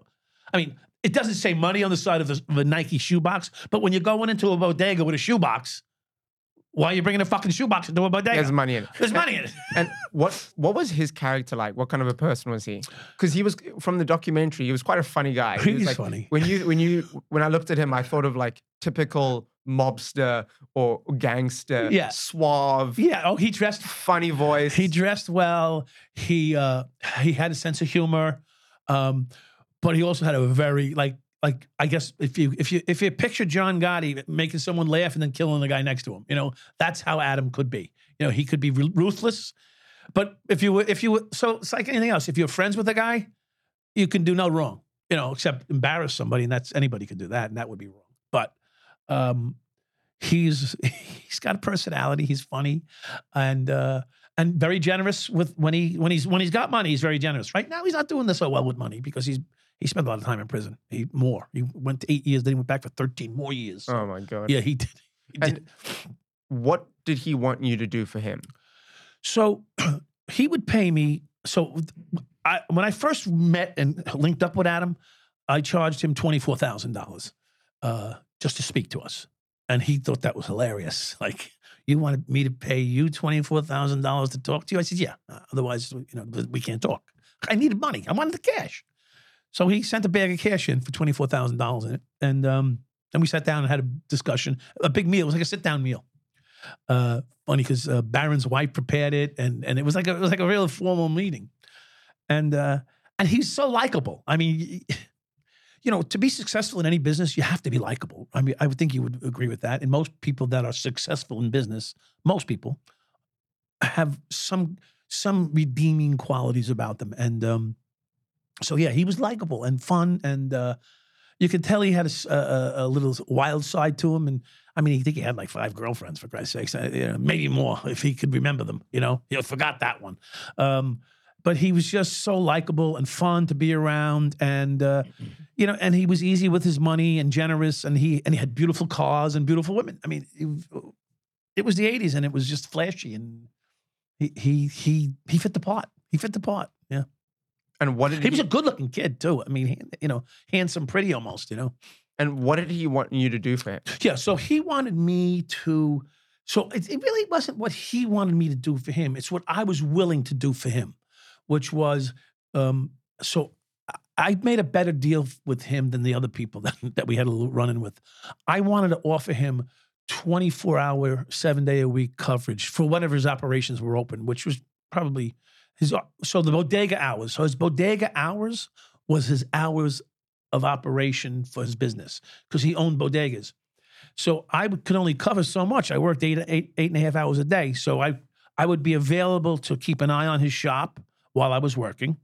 And then after work, I would have Chicky, who was no longer in the police department. He quit. I would have him cover the hours that I wasn't there. So I would put Chicky on, and I'd give Chicky $1,000 a week to cover when I wasn't working. And what we would do for him is surveil the neighborhood to look for undercover operations that may or may not be taking place, because you have to set up an undercover operation. You don't set up an undercover operation 25 blocks away. You have to be visually seeing what's going on at the location you're about to set up. So they'd have eyes on the ground near the operation, which is how I found the first potential. Actually, they went to raid the place, and I found them getting set up to raid the place. And so someone was going to raid Diaz's place. Correct. And you informed him that they were going to raid. Yeah, you're getting raided. So he had time to get rid of all his shit. He got rid of. There wasn't a gram of salt in the place. I think you said that exact same thing in the documentary. Sugar or salt, I don't fucking know. And there was an incident where Diaz's drug house got robbed and his money was stolen by a guy called Franklin. Yeah. What did he ask you to do to this guy? He wanted me to kill him, but I wouldn't do that. So, actually, that's not true. I would have killed Franklin, but I didn't, thankfully. Because I wouldn't be sitting here talking to you. But I only would have killed Franklin if he had been armed. So, but he wanted him dead. And so what I did do was I gave him Franklin's information. I gave him. I wrote Franklin a summons. I pulled him over. So you found him. I found him. It took me about 2 weeks to find him, but I found him. Because Franklin was very, he was wanted by every drug dealer in the neighborhood because he robbed everyone, a major guy. Every major guy he robbed. Him and his buddy Coke. It was Franklin and Coke. They were a team. One guy's name was Franklin. The other guy's name was Coke. Go figure. I don't think he was born with the name Coke. But they would stake out the places and hit him. They didn't give a fuck. You're talking about robbing, like even Adam says in the documentary, he says, I had 13 men in the place. 10 of them had guns, and this fucking guy beat them to it. One guy would have willing to shoot gun took the whole place down. So what happened when you found him? When I found Franklin, Yeah. his wife was there. His wife was there. Yeah. Saved his life. But there was, because Diaz said that you did report where he lived or something. Yeah. And then what happened after that? I don't know. Well, I don't know what happened to him specifically, but he got shot 9 times. He got hit with 9 bullets in McDonald's up in the Bronx. Because Diaz did say, he said, the producer of the documentary was asking him, is he still around? Right. And he goes, all I'm going to say is he's not around anymore. Right. Yeah, because because we don't know who shot him, but he got shot 9 times in the Bronx. Okay. So it could have been anyone. It could have been anyone because, like I said, there was every drug organization in New York City was after Franklin and Coke. And at this point, roughly how much money were you making a month? 8 times 4 divided in half. So I was making 16, about 20,000 a month. That's pretty good. Pretty good. In the 80s, that's pretty damn good. So 20,000 a month times 12 is like, how much is that? 20 times 10 is 200,000, 240. Right. I broke it down to I was making more than the president of the United States at the time. That's how I calculated my numbers in my head. President here, president here. Yeah. It's just like, wow, okay, I'm making more than the president right now. I feel good. Not the president of Peru. No. Well, we know what the president made on the books in this country. Right now, we don't know what Biden's making because his son's got more money hidden around the world. So now that you were making a lot of money, what did you do with it? Because you don't seem like the kind of guy to just sit on it. Well, I did sit on some of it, but a Corvette broke out in the middle of it, brand new. You bought a Corvette? Yeah. And a girlfriend that bought her a car and, stuff like that. Yeah. A lot of foolishness took place with the money, And condo on the ocean. Yeah. Were you discreet with it? Or did you let people know that you had these things? Well, I did pull the Corvette into the precinct parking lot and took the lieutenant's spot that was trying to go out with my girlfriend. So you took his parking spot and put your Corvette there? Yeah. Show him who's boss? Yeah. Right in his ass. And didn't you think people would get suspicious? I didn't give a fuck at that point. It was like, fuck you. You just thought you owned the place? I owned it. Yeah. And so here's the truth. I get a little cocky about it, but the reality is this. I was so tired of having to worry. At this point in my life, I was tired of worrying about what I was doing that I said, look, let's take a calculated risk. I'm going to put this fucking car in his spot, right? Right in his spot. He's going to shut its fucking, because you're trying to get my girlfriend the whole time. He's going to realize that ain't happening. And if they want me, they got good reason to come get me right now. And they didn't get me. I'm like, are you fucking kidding me? I just put the sticker, it was $38,000 on the window of the car. I made, at that time, $27,000 a year. At that time. From the police department? From the police department. My car was $38,000. The sticker was on the window. I parked it in lieutenant's spot. And another thing you said was that you were making so much money that you forgot to pick up the checks. That happened from the police department. That happened a few times. It wasn't like I forgot. I knew they were there. They were safe. You weren't in a rush. They were safe. I didn't fucking need them. I mean, we can laugh about it. Of course, it's stupid and foolish, right? But when I look back at it, I'm 62 now. I look at that stupid 20-something-year-old kid did. What an asshole. I threw my life away. But, we laugh and we cajole about it because it's actually, it's a train wreck that we're watching back. We're looking back at a train wreck, right? So you're like, look at this stupid motherfucker. He's throwing his life away. And everybody's looking at it like, when's it going to end, right? But think about it. You see a young police officer who's got 4 homes, a condo on the ocean, a brand new Corvette, a girlfriend, a wife, a bunch of kids, and you go, this guy, it doesn't work like that. How is this happening? And like, if I look back at that guy, I'm like, doesn't he see where this is going? I mean, but I'm sick. I got a little bit of experience now in life, right? But the funny thing is this, and this is how sick the world is in your head.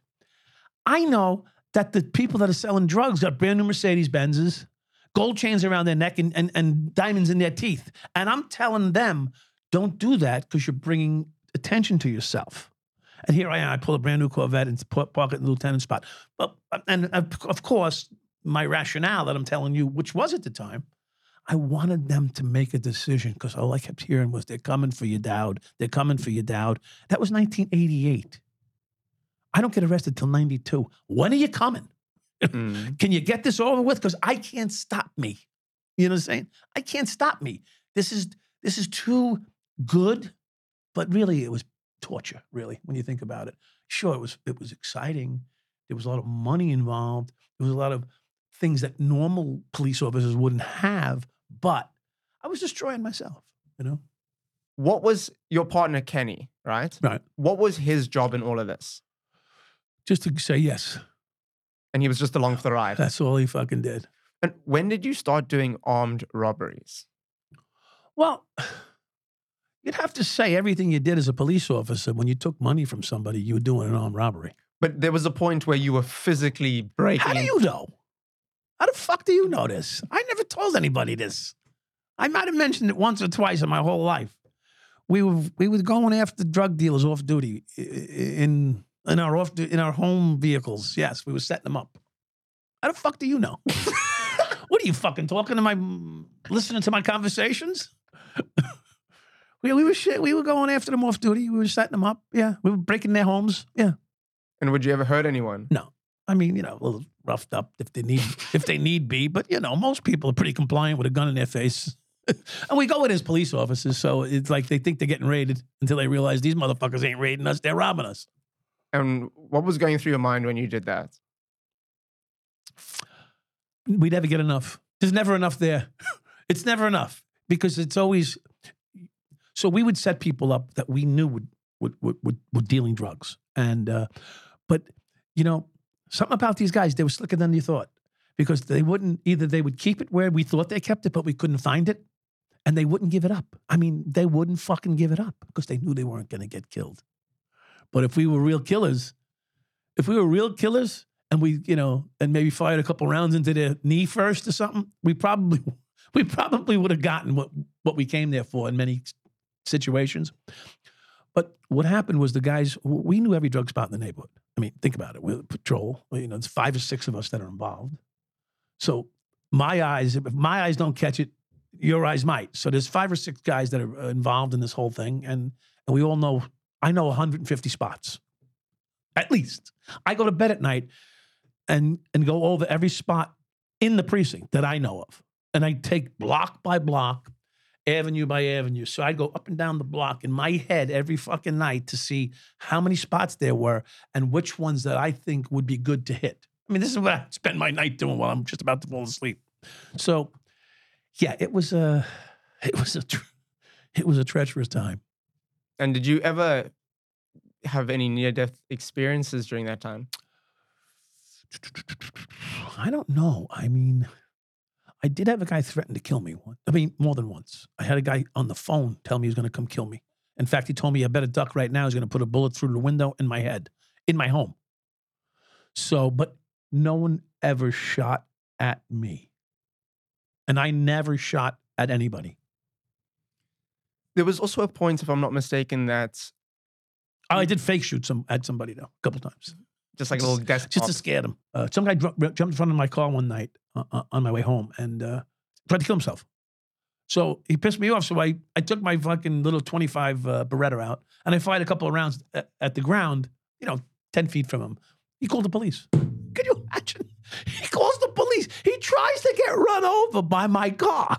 He jumped right in front of my car in the middle of a highway. I hit the brakes, almost hit him, and he's waiting. He wanted to be hit by the car. He was probably trying to sue the police department. No, in my private vehicle. He didn't know who I was. Oh, okay. Yeah, it was 3 a.m. I was coming home from somewhere, and he jumps in front of the car, tries to get hit. So then you want to get hit, motherfucker? And I just fired a couple of rounds at the ground. Take that. And I left. The police pulled me over about 20 blocks later. They pulled me over, firing rounds at the guy. And then there was also a part, if I'm not mistaken, where you try to circumnavigate the whole system. And instead of working for someone that was selling cocaine, you wanted to sell it yourself. Well, yeah. So how did you start dealing cocaine? So first of all, if I found cocaine, which I had a couple of times, I would find a market for it. I mean, cocaine was a big object back then. Anybody wanted it. If you had it, they wanted it. And then I ended up getting it wholesale pricing from Diaz. And then I found a couple of people after Diaz. Diaz went back to the Dominican Republic, and then he went to prison. So after he left, I still had avenues. It was funny because I could walk into a store in uniform and buy cocaine. People would sell it to me. They just didn't care. I would tell them I want some cocaine. They'd sell it to me. Well, they probably knew who you were. Well, they trusted me. Fucking crazy. And were you using a lot of drugs during this time? Not specifically, but eventually. Can you tell me about that? What you were using and how did it change you? Yeah, so I probably, my initial foray into using cocaine, I was after a hockey game. My partner that I was at the time, who's not the partner that we talk about in the movies and stuff like that, he wanted to do some cocaine. And I never did cocaine. But we were hanging out drinking and doing, he wanted to continue drinking, but he wanted to do cocaine because doing cocaine enables you to drink more and keeps you from getting too hammered. And so he pulled out some tinfoil with cocaine in it and showed it to me. He says, I'm going to do something. And he says, and you're doing it too. Well, I said, all right, well, I'm your partner. I'm not going to, I don't have to do it. But he said, no, I want to make sure you do it. So this way we're both on the same page here. I said, okay. So he did some, I did some, and that was it. That was the first time I did cocaine. It was the night of the hockey game between the fire department and the police department in New York City, which is like the biggest hockey night in New York City. It's bigger than the Islanders versus the Rangers, if you know anything about ice hockey. So it's a big rivalry. It's a big party, and in fact, we won that game.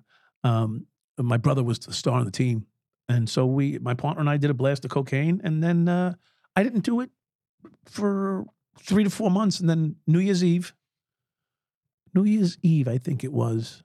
I figured, let me just if I can do a couple toots for New Year's Eve, just try it. And then I did it every day for 90 days in a row. And then I ended up in a rehab. I was doing it so much. And then off and on for the next 10 years, whatever it was, 7 years, whatever it was before I got arrested. Yeah, I mean, I mentioned this a lot on the podcast, but I'm a recovering drug addict. Okay. And my main drug was cocaine as well. Really? But okay. I used to do Rohypnol. I used to do a lot of benzos. Weed, alcohol. Yeah. Did heroin for a bit. Okay. Smoked a bit of tuck every now and then. You did it all. I did psychedelics. Like a garbage pail. Yeah, so yeah. I can relate to that. Yeah. And I'm sure for you it was probably hard being around, well, not hard, but you were around around drugs all the time. Yeah. So kind of unavoidable. So yeah, I put myself in a position to.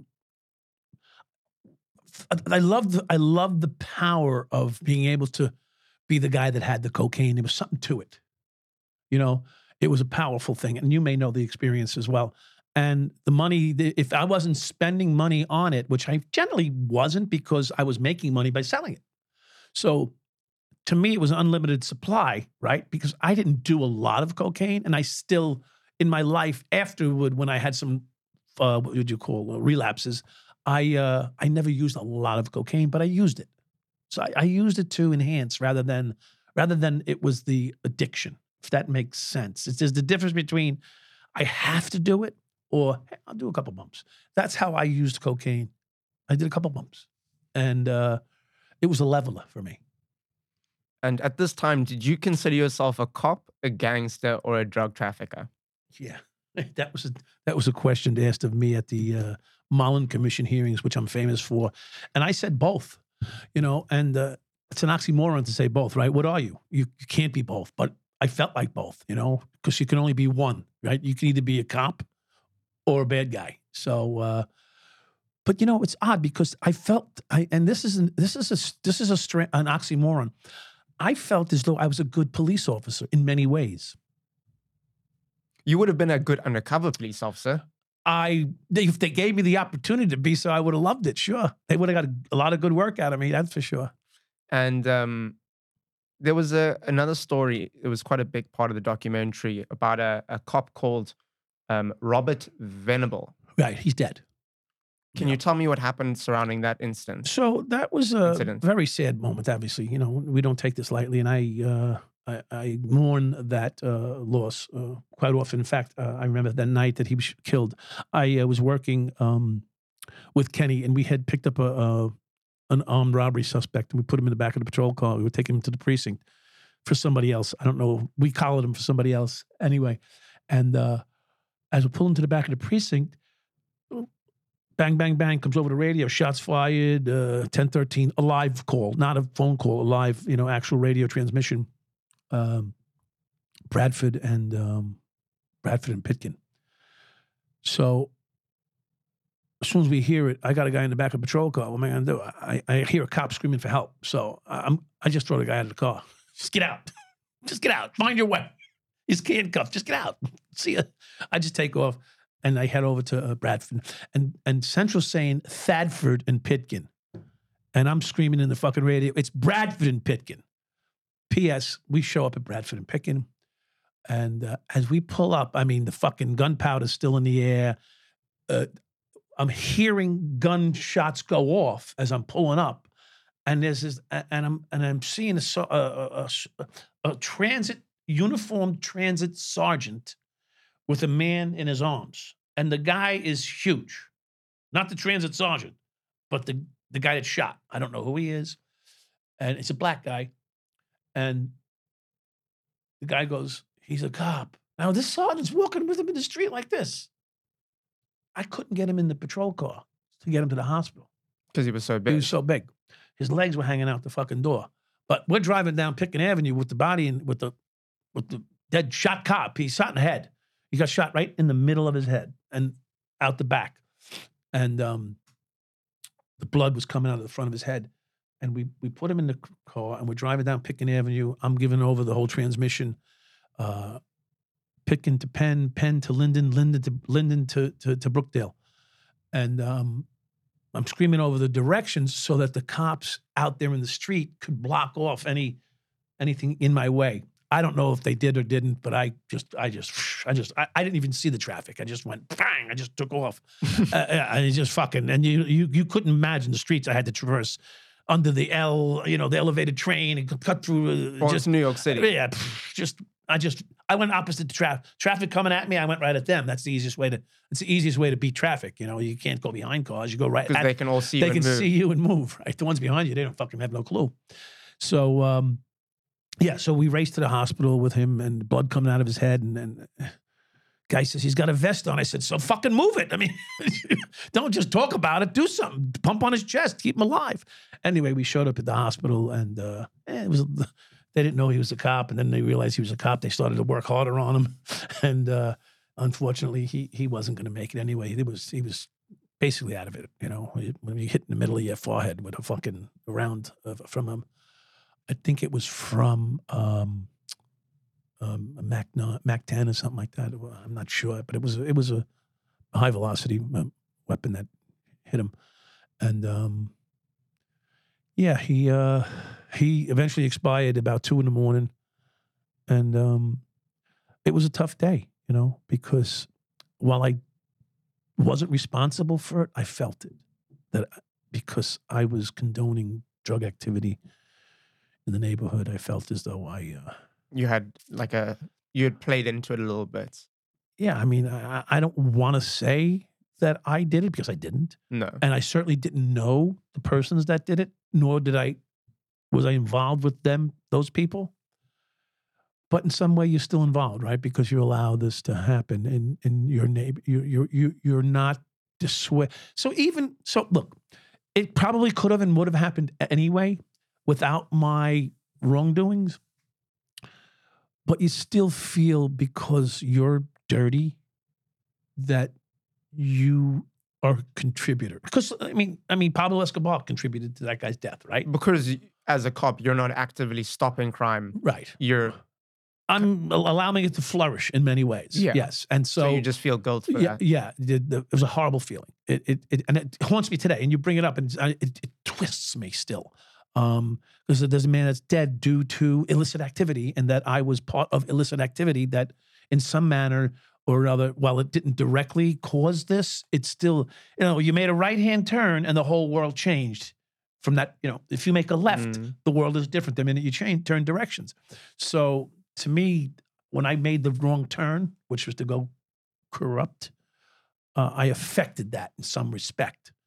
And yeah, it was heavy on my mind. And I forgot that his name was Robert. I thought it was John, and I got castigated for not knowing his first name. Well, I mean, I knew it was Venable. I put the guy, I saw his name, but I didn't know and people castigated me for not knowing his fucking first name, which is unfortunate. I should know it, but I didn't. I thought it was John. For some reason, I thought it was John. Maybe there's a John Venable that I knew, so I just adopted the name. But I caught a lot of shit for not knowing his name. And but the odd thing is that when I reunited with Kenny for the documentary that we did, we met at his park, Robert Venable Park, and it was pretty touching to be there, So, how do you say sorry for a loss that you maybe helped contribute to in a way by not being the person that you should have been, It's a little tough to swallow. And why didn't other cops turn you in? So that's not an accurate statement, although it's partly accurate. Other cops were talking and notifying people that they thought I was corrupt because I didn't show you corruption if I didn't trust you. So if you weren't corrupt, you wouldn't know that I was corrupt. You might have heard that I was corrupt. You might have seen something that looked corrupt, but you would never know that what I did was corrupt because I wouldn't tell you I'm getting $8,000 a week from Adam Diaz. But when I showed up with a bag full of money and I was buying rounds at the bar, you were happy to fucking take them, And then you wanted to know. I tell you, this is an odd story. We had we had 12 cops come to Kenny and myself and say, we want in. 12 rookie cops came to us and said, we want in. And I was actually disheartened by that because I wasn't like this from the start. And I earned this fucking corruption, oddly. I worked my way to being corrupt. I wasn't disillusioned at first. I thought I could be a patrolman. I thought I could be a police officer. I thought I could do a good job. But these guys were out of the academy 6 months. They want to know how do we get in? I mean, you fucking kidding me? Go wear some shoes out. Become a policeman first before you ask to be corrupt. I was appalled. Fuck do you want to be corrupt for? You don't even know how to be a cop yet. How would you guys treat cops that were considered to be rats? Oh, they wouldn't be around us. They would not be around you. You wouldn't be around them. You wouldn't let them around you. And if they were around you by force, let's say like you wouldn't speak to them. It would be like a death silence in the patrol car. You wouldn't have any interaction with them. They'd be ostracized. Another big part of the documentary it wasn't a big part, it was mentioned quite a bit though, was that cops don't turn in other cops. Right. Which is kind of crazy to me because your whole job is to serve and protect. Correct. But the people that are serving and protecting are not doing either of those things. They're making things worse. Not everyone, obviously. No, a handful. Right. But why do cops do that? Why is it? Why? Yeah, why do they want to protect each other so much? Right.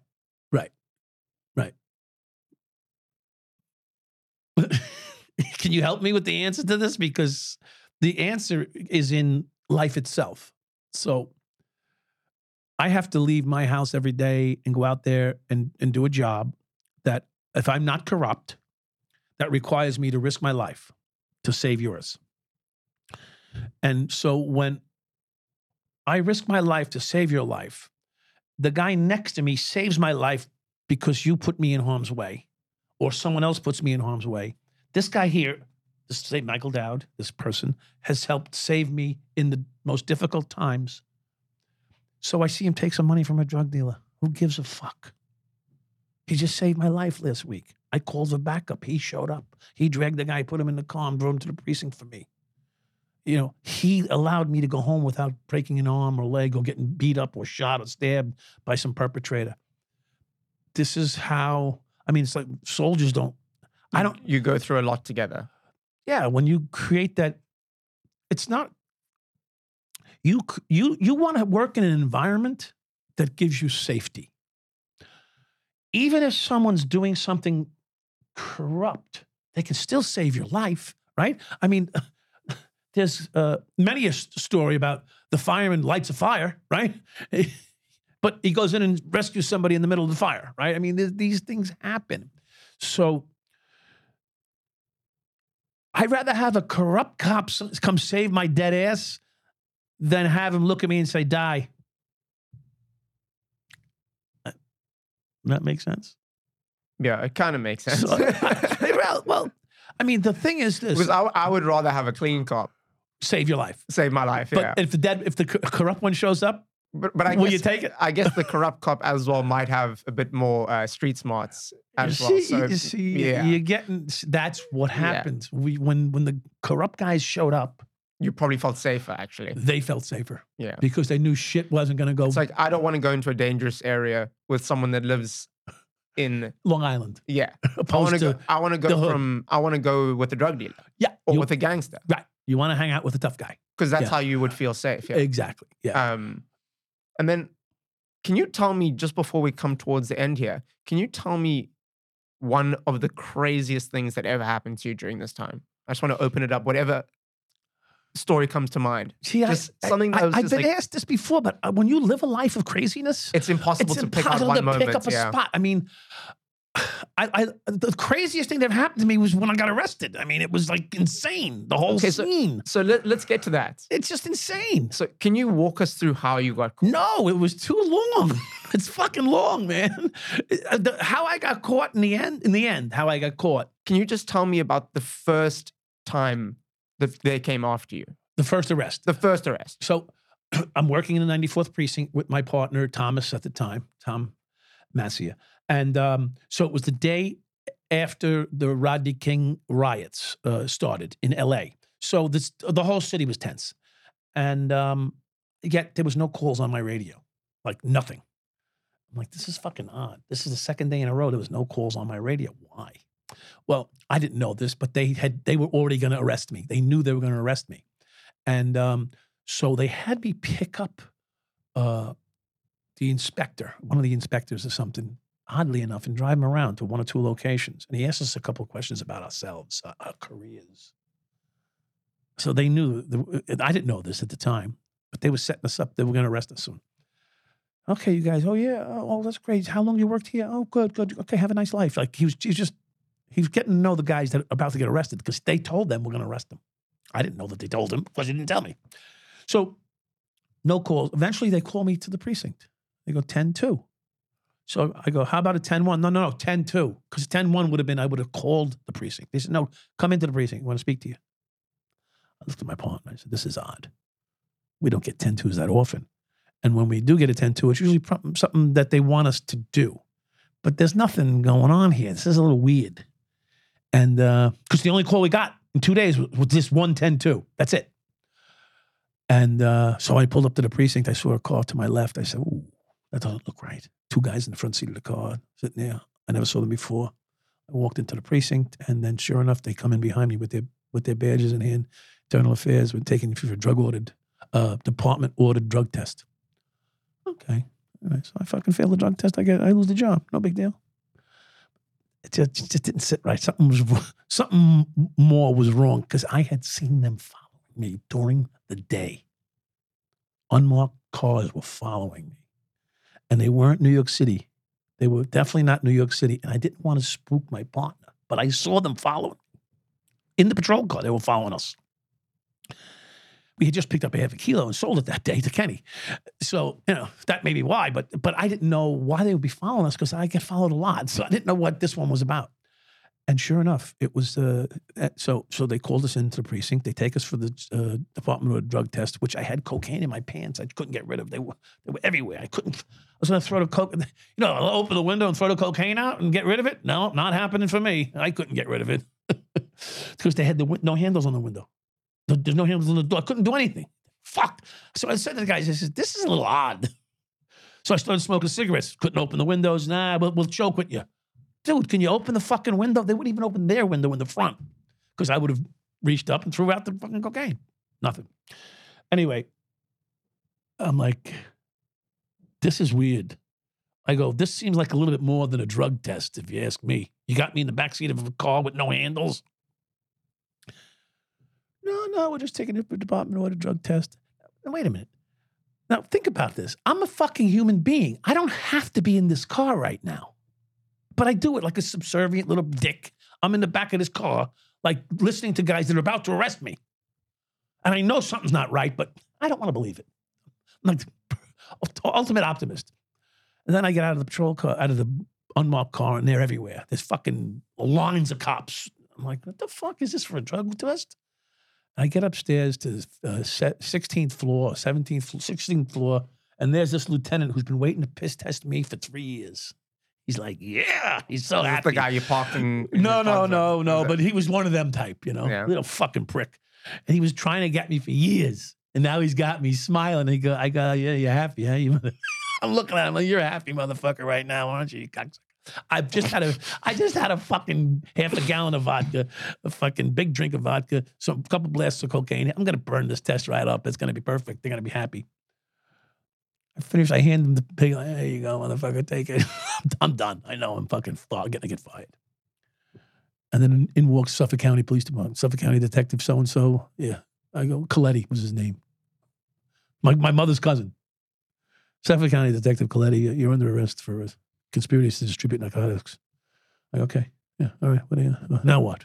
So they arrested you in New York City in the police department medical building. So they arrest you, and then there was a photo taken of you and 2 other cops chained together. Yeah, it's called a cherry daisy chain. Daisy chain. A daisy chain. So that you were all walking out and someone took a photo. Right. And that photo, what happened when that photo got out? I don't know. I didn't see it. I mean, I was in prison. But there was coverage all over the place. All over the world. Yeah, all over the world in Germany. It was a massive story. All over the fucking world. Yeah. They put it on the front page of LA Times. So they would fucking calm down LA. Because, there's corrupt cops in New York now. Because they just had the Rodney King meetings in L.A. And it was a good photo. Yeah, it was a cool photo. It was a good photo, to be honest with you. So then what happened after you were arrested? Did you were in prison? Or you were like in holding? So holding, then I got out on bail. What happened when you got out on bail? Well, when Kenny set me up with put wires on his body and began to set me up into this operation that the feds created.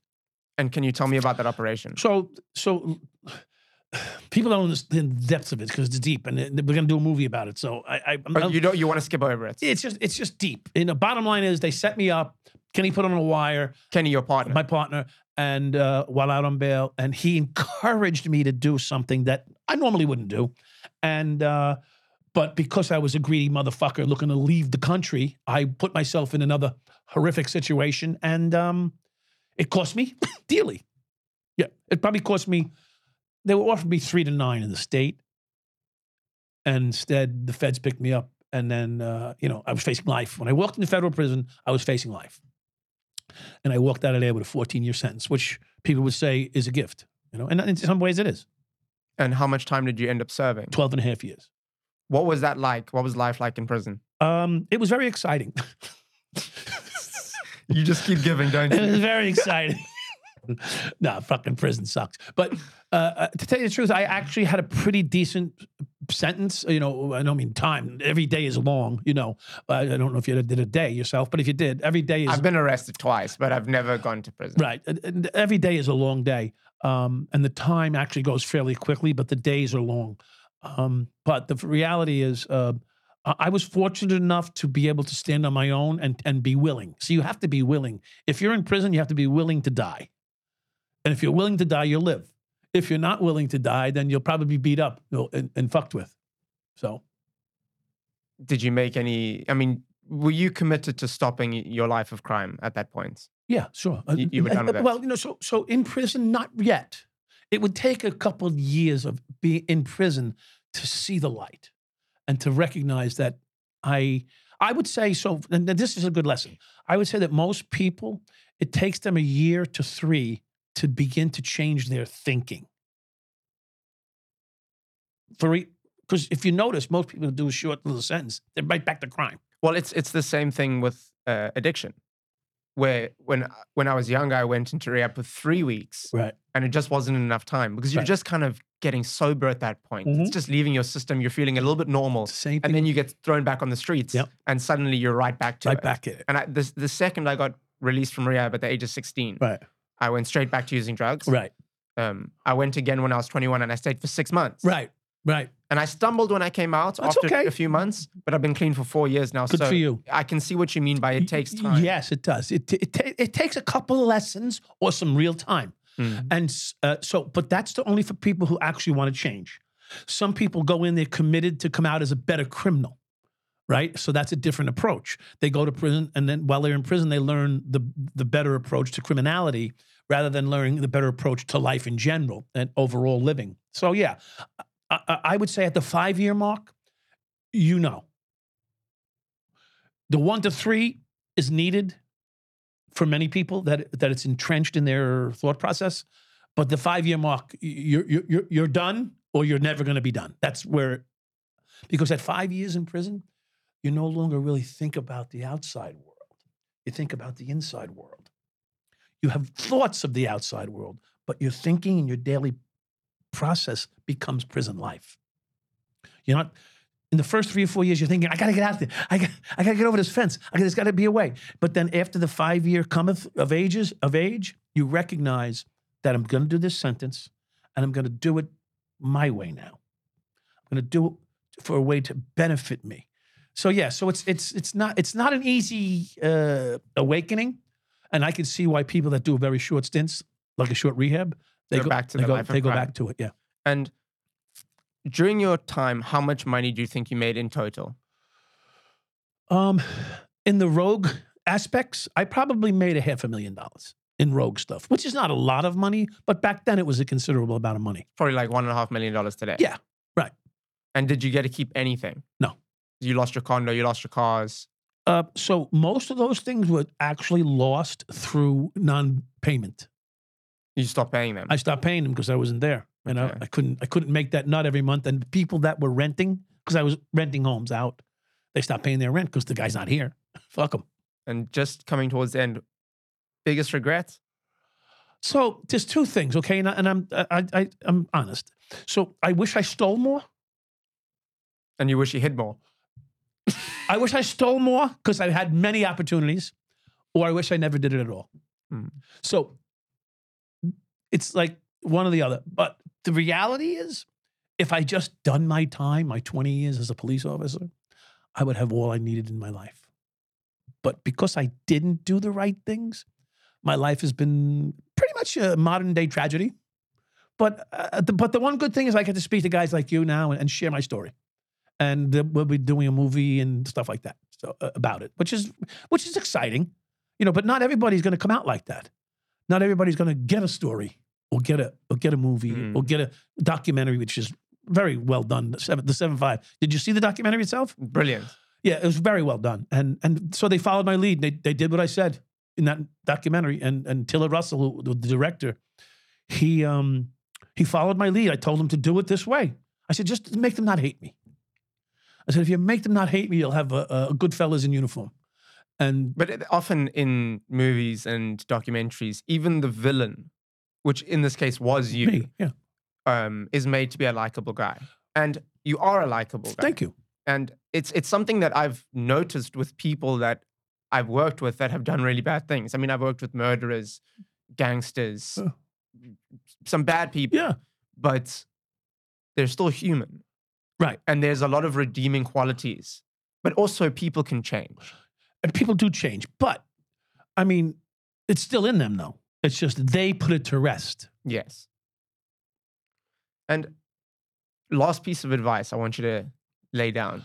So I think most people reach a point in their life where they have to ask themselves, do I do the right thing the hard way? Right. Or the hard thing the easy way? Right, right. What would you say to those people? I would say, if you're willing to suffer the consequences of your actions, do what you feel. But there's consequences to every action. I personally wish that I had done it the hard way, not the easy way, which ended up being harder than the right way. Yeah.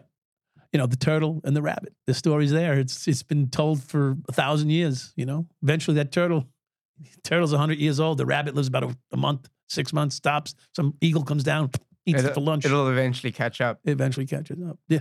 There's no free lunch out there. There's no free lunch. You're going to pay for it one way or the other, whether it's self-implosion, addiction, abuse, family abuse, loss of children, loss of wife. I mean, I had a perfect life. I had to throw it all away. There's no free lobster lunches. There's no free lobster lunches. Amazing. Well, thank you so much for sharing your story. It's been a pleasure. Thanks for having me. Appreciate it. And thanks everyone for watching. I hope you enjoyed this episode of the Wide Awake podcast, and I'll see you all very soon. Cheers.